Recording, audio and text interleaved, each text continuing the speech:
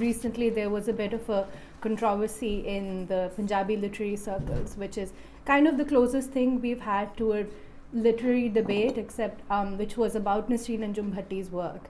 And what was troubling was, of course, it just was mostly dominated by men who are sort of trying to claim sort of the narrative for Nasreen Anjum Bhatti's activism, who was a leftist activist, also language rights activist and a Punjabi poet and a feminist. So also very closely involved with and inspired by the women's movement, the anti-Zia women's movement. So I mean, I thought it made sense for me to sort of work on Nasreen at this point and try to actually look at the poetry, because there's very little engagement with her texts and not like on their own terms. So also this is I'm a first year PhD student, and this is sort of my first, this is the draft for my registration, and it's hopefully going to be a chapter, so it would be really good to get like feedback in at this point. So September 1987, Jhang, Punjab, Pakistan. Under a multicolored canopy, a crowd of a few hundred has congregated. To the front, fanned by tall posters bearing the visage of a man with long hair and a stately turban, a stage has been erected.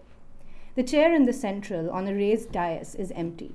The event is a commemoration of Waris Shah, the 18th century Punjabi poet who penned the famous Qissa of Heer. The chief guest chosen to preside over this gathering is Abida Hussain, a Pakistani politician who sits in the National Assembly. Jhang is also the setting for Waris Shah's tale. Abida Hussain ultimately failed to arrive after succumbing to pressure from the Sial community, who had been protesting the event, arguing that the Qissa is a tale of illicit love, contrary to Punjabi values regarding family honor. In most versions of the Qissa, Heer's character hails from the Sial clan. Written in the 1760s, Waris Shah's Heer is an epic poem composed in the Qissa tradition. It runs into several hundred verses and eloquently details the story of Heer and Ranja, who were lovers that battled societal odds to be together. As the incident reproduced above indicates, the story of Heer and Ranja, however, is much more than just a romance from a bygone era. Why did it elicit such a hostile reaction from the Sials of contemporary Jhang, 200 years later from when it was originally written? In her pioneering study of Heer narratives circulating in the colonial period, Farina Mir also discusses another similar public sort of incident when the Heer narrative was invoked, which is by Udham Singh, who was the anti-colonial revolutionary standing trial for the assassination of a British officer. And he stood trial in London, and when asked to swear in court, he asked for a copy of Heer Waris Shah rather than the Guru Granth Sahib. And also his name, when asked in court, he gave as Ram Muhammad Singh, which, as you can see, it's not a real name, right? So what authority was vested in Waris Shah's Heer for Udham Singh and for the commemorative event I was talking about? As both incidents show us, this authority of Heer is invoked in particular contexts, in moments of subversion, be it an act of rebellion against the colonial state or an enactment of literary resistance against patriarchal values.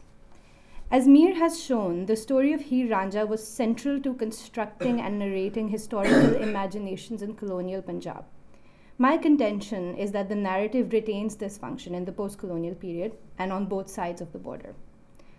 Like many of the constitutive texts in South Asian literary traditions, and I draw here on Ijaz Ahmed, the story of Heer has undergone centuries of sedimentation.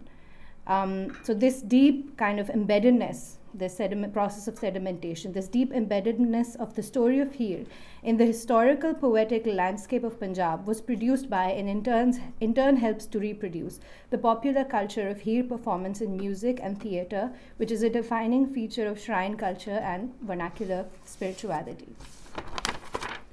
What, however, remains perhaps under-theorized or under-explored is the Heer narrative's ability to serve as a terrain for contestation in contemporary literature and contemporary cultural politics, as a symbol wielding powers of political subversion and social critique.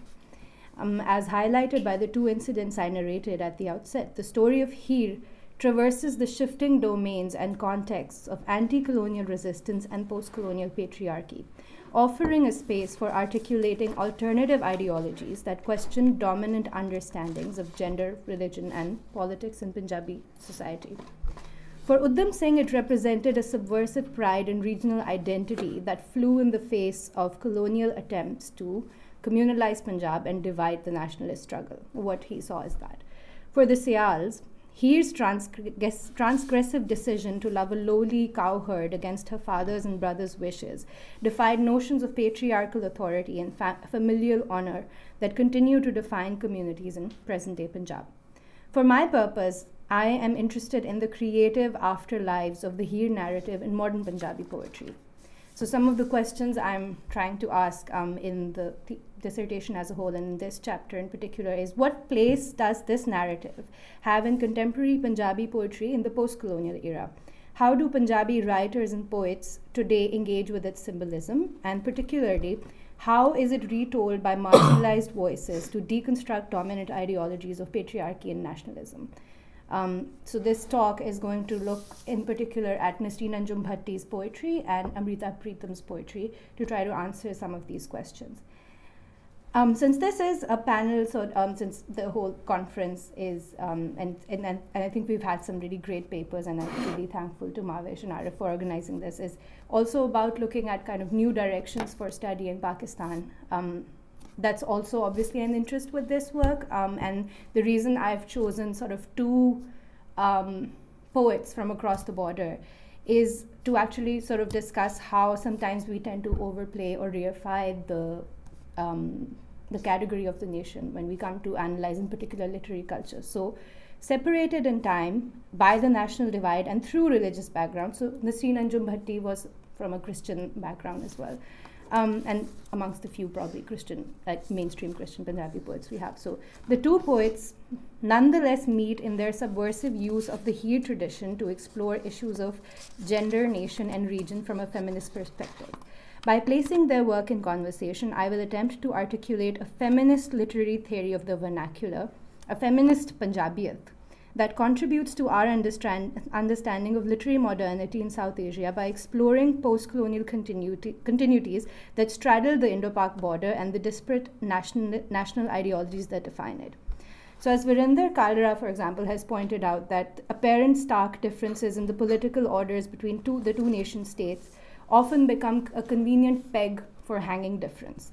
And in a related vein, Ejaz Ahmed has also pointed out how the dominance of nationalism as an analytical framework has given rise to a homogenizing impulse to slot very diverse kinds of public aspirations under this kind of unitary insignia of nationalism.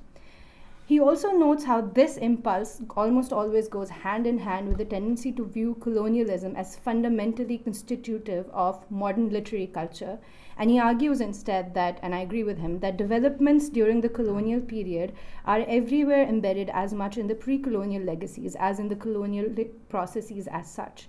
And cultural productions everywhere greatly exceed the boundaries set by the colonial state and its policies. So, using this as sort of my inspiration, what I'm trying to do is, through this exploration of this poetry, I'm interested in pushing the kind of theoretical distinctions that all too neatly separate pre- and post-colonial literary culture, also Indian and Pakistani literary imaginations, and what we often, I think, too carelessly just describe as cosmopolitan culture or cosmopolitan expression versus vernacular expression. So to begin, we must first unpack the kind of subversive heritage of the Heer narrative itself, right, which has kind of been developed in the oral tradition, and the first time we hear of it is in sort of 14th century texts. What is it about this tale that enraged the male egos of the Sials in Pakistani Punjab even 200 years after its initial sort of writing? So I'm hoping some of you would be familiar with the narrative a little bit, or have watched the movie with Firdaus, and or have some familiarity, maybe from a Honey Singh song, I don't know, because I'm not going to be able to go into any detail. But if you look at the plot of the narrative, of the Heer narrative, which by the way is, yes, there are variations, but for the most, there's one version that is shared between kafis and qissas, which are kind of two broad mainly the main genres which deal with it. It's a pretty simple and conventional plot in the sense that lovers from different social backgrounds can't get married, and in the end they sort of die, as you know. So, but within that, poets and sort of organic intellectuals who were vernacular writers have been able to enclose a very critical ethnography of Punjab, which is able to kind of address and articulate politics of resistance. And that is the kind of heritage or the literary genealogy of protest which contemporary poets continue to draw upon, right? Unfortunately, if we look at the kind of the main the theoretical approaches in literary criticism on Heer, those kind of perspectives are actually overclouded by this reliance on Sufism as a framework for explaining almost all Punjabi poetry, and there are many problems with that. To start with, it really underplays the role of non-Islamic spiritual-political movements like Bhakti.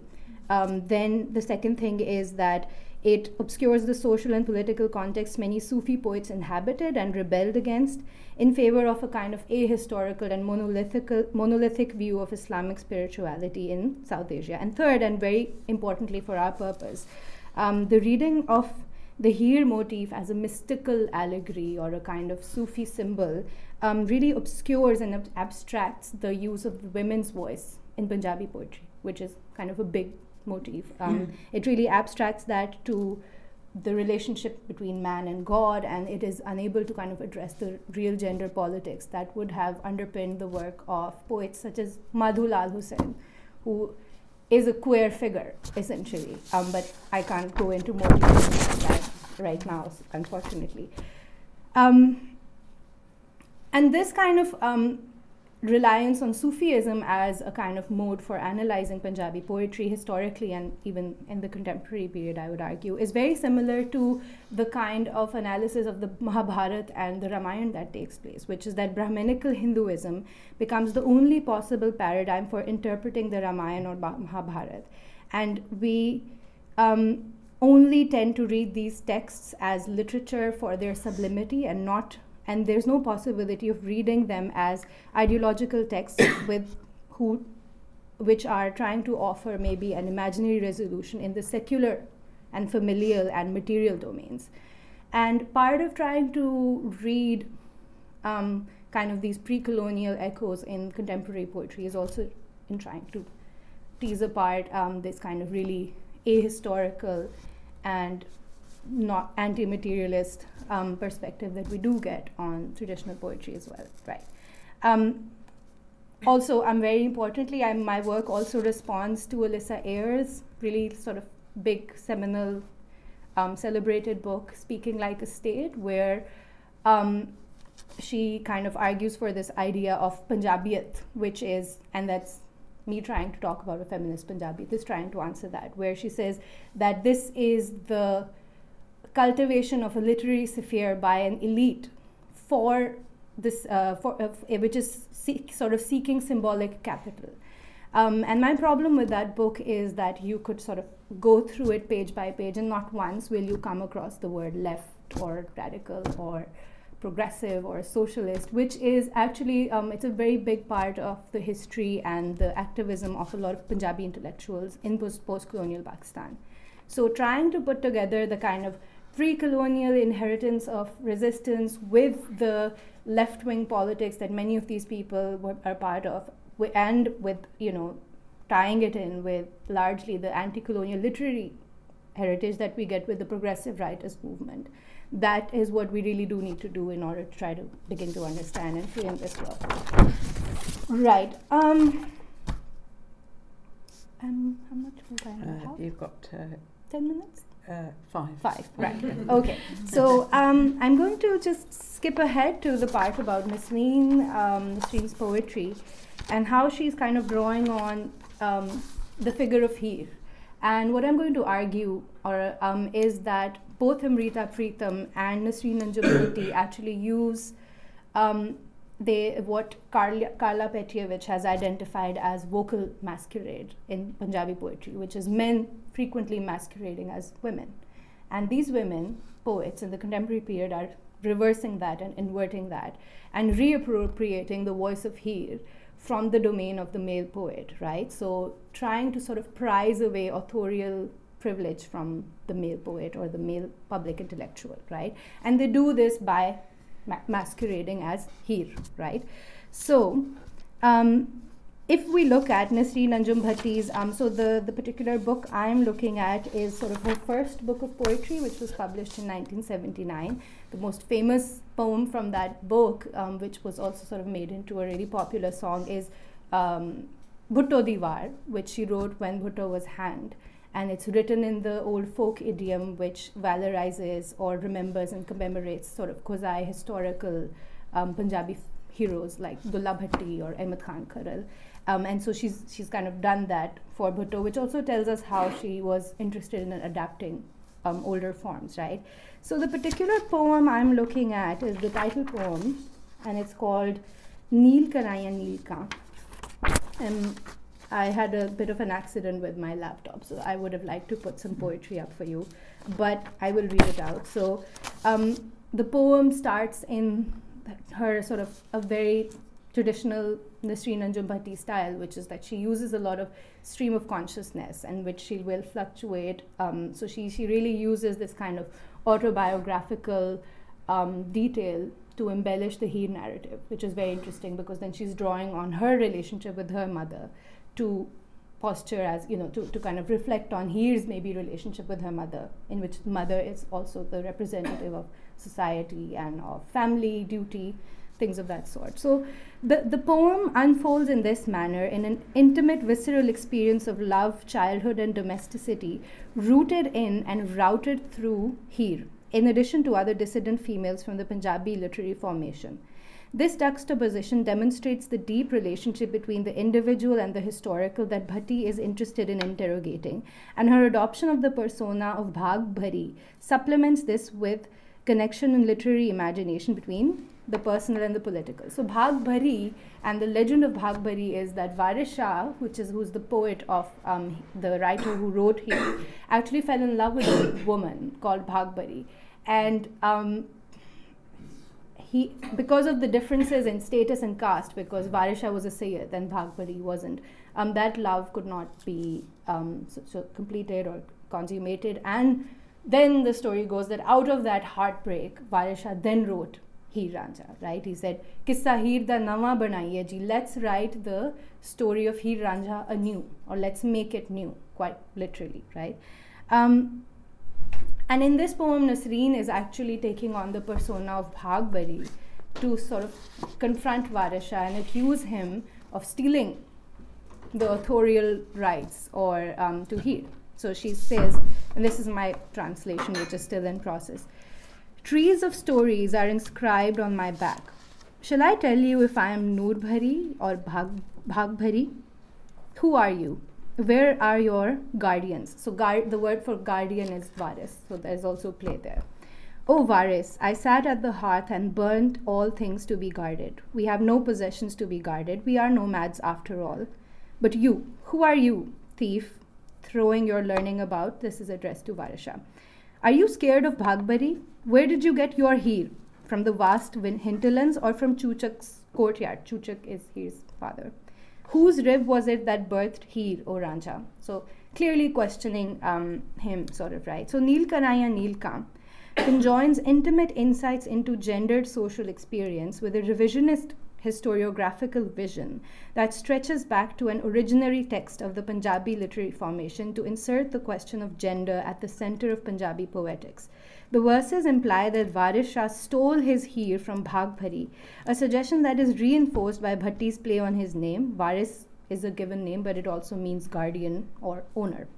This inversion of the Bhag Bhari story is Bhatti's attempt to return to the generative roots of the Punjabi poetic tradition, whose male poets took their form and idiom from the folk songs produced by women's everyday life and labor. Bhatti thus draws our attention towards the silencing of women in Punjabi history, and the effacing of their creative potential in political, social, and cultural developments over the centuries. The reworked myth of Bhag Bhari opens up to embrace, reinterpret, and rupture other moments from Punjab's cultural history using other women from the past. So then there's sort of more stuff about the poem. I don't want to not look at Amrita Pritam, and very quickly, I'm sure most people would be familiar with the very famous poem, which is Aaj Aakhan Varis Shah Nu, which is Today I Call, about partition, where she says, today I call upon Varis Shah and speak from your grave and account for sort of all of this violence. And that has invariably been read as this kind of paean to this lost past and this lost Punjabi kind of, shared culture. And what I'm trying to argue is that it's actually not this kind of nostalgic exercise. It's actually a feminist reckoning of the very gendered experience of violence and partition, right? So when she says, today I call upon Varis Shah, this isn't this kind of, tribute to Varis Shah. It's actually Varis Shah. Something has happened, and the scale of what has happened actually requires this kind of macabre resurrection of the poet. The poet, the male poet, must rise and must give account and must give answers, and that's kind of how I've read it. And what she's also doing is, in a way, when she says, rise Varis Shah, but then goes on to write the poem, is she's saying, well, Varis Shah can't do this anymore. And there is a hint of irony where she says, where will we find another Varis Shah today? Because you won't, because the women need to actually start writing those histories and reappropriating it back, right? So the hint of irony in the last two lines of this stanza cannot be missed. Where can we find another Varis Shah? Where can we find a man who can give voice to the ordeals of these voiceless women? So Aaj Aakhan Varis Shah Nu, the poem itself, becomes an answer to this question. She plays the role of Varis Shah, a woman appropriating the centuries-old tradition of the Heer narrative, which has largely been the domain of male poets writing about the rebellion of women like Heer Soni, Sassi, and Saiba. So, Pritam's ventriloquism of Varis Shah's Heer, reinterpreted in the aftermath of colonial modernity and nationalist assertion, allows us to view Punjab, its history, its relationship to the nation, through the eyes of a woman. Today I call upon Varis Shah, the opening line, works both literally and figuratively to establish a dialogue with the literary past, reversing the vocal masquerade of Punjabi poetry in which men speak as women to create a reflexive text in which women speak for themselves, addressing men. The dichotomy between the poet as woman and the woman as poet stands in ruins, and we move from Heer as the object of Punjabi poetry to women as the active subject of literary tradition, highlighted by Pritam's confident, assertive tone in addressing Varis Shah as an equal. Aaj Aakhan Varis Shah Nu thus becomes much more than a paean to a literary giant. It is the inauguration of a new literary mode of feminist Punjabian, in which women's voices become central to the process of historicizing and narrating.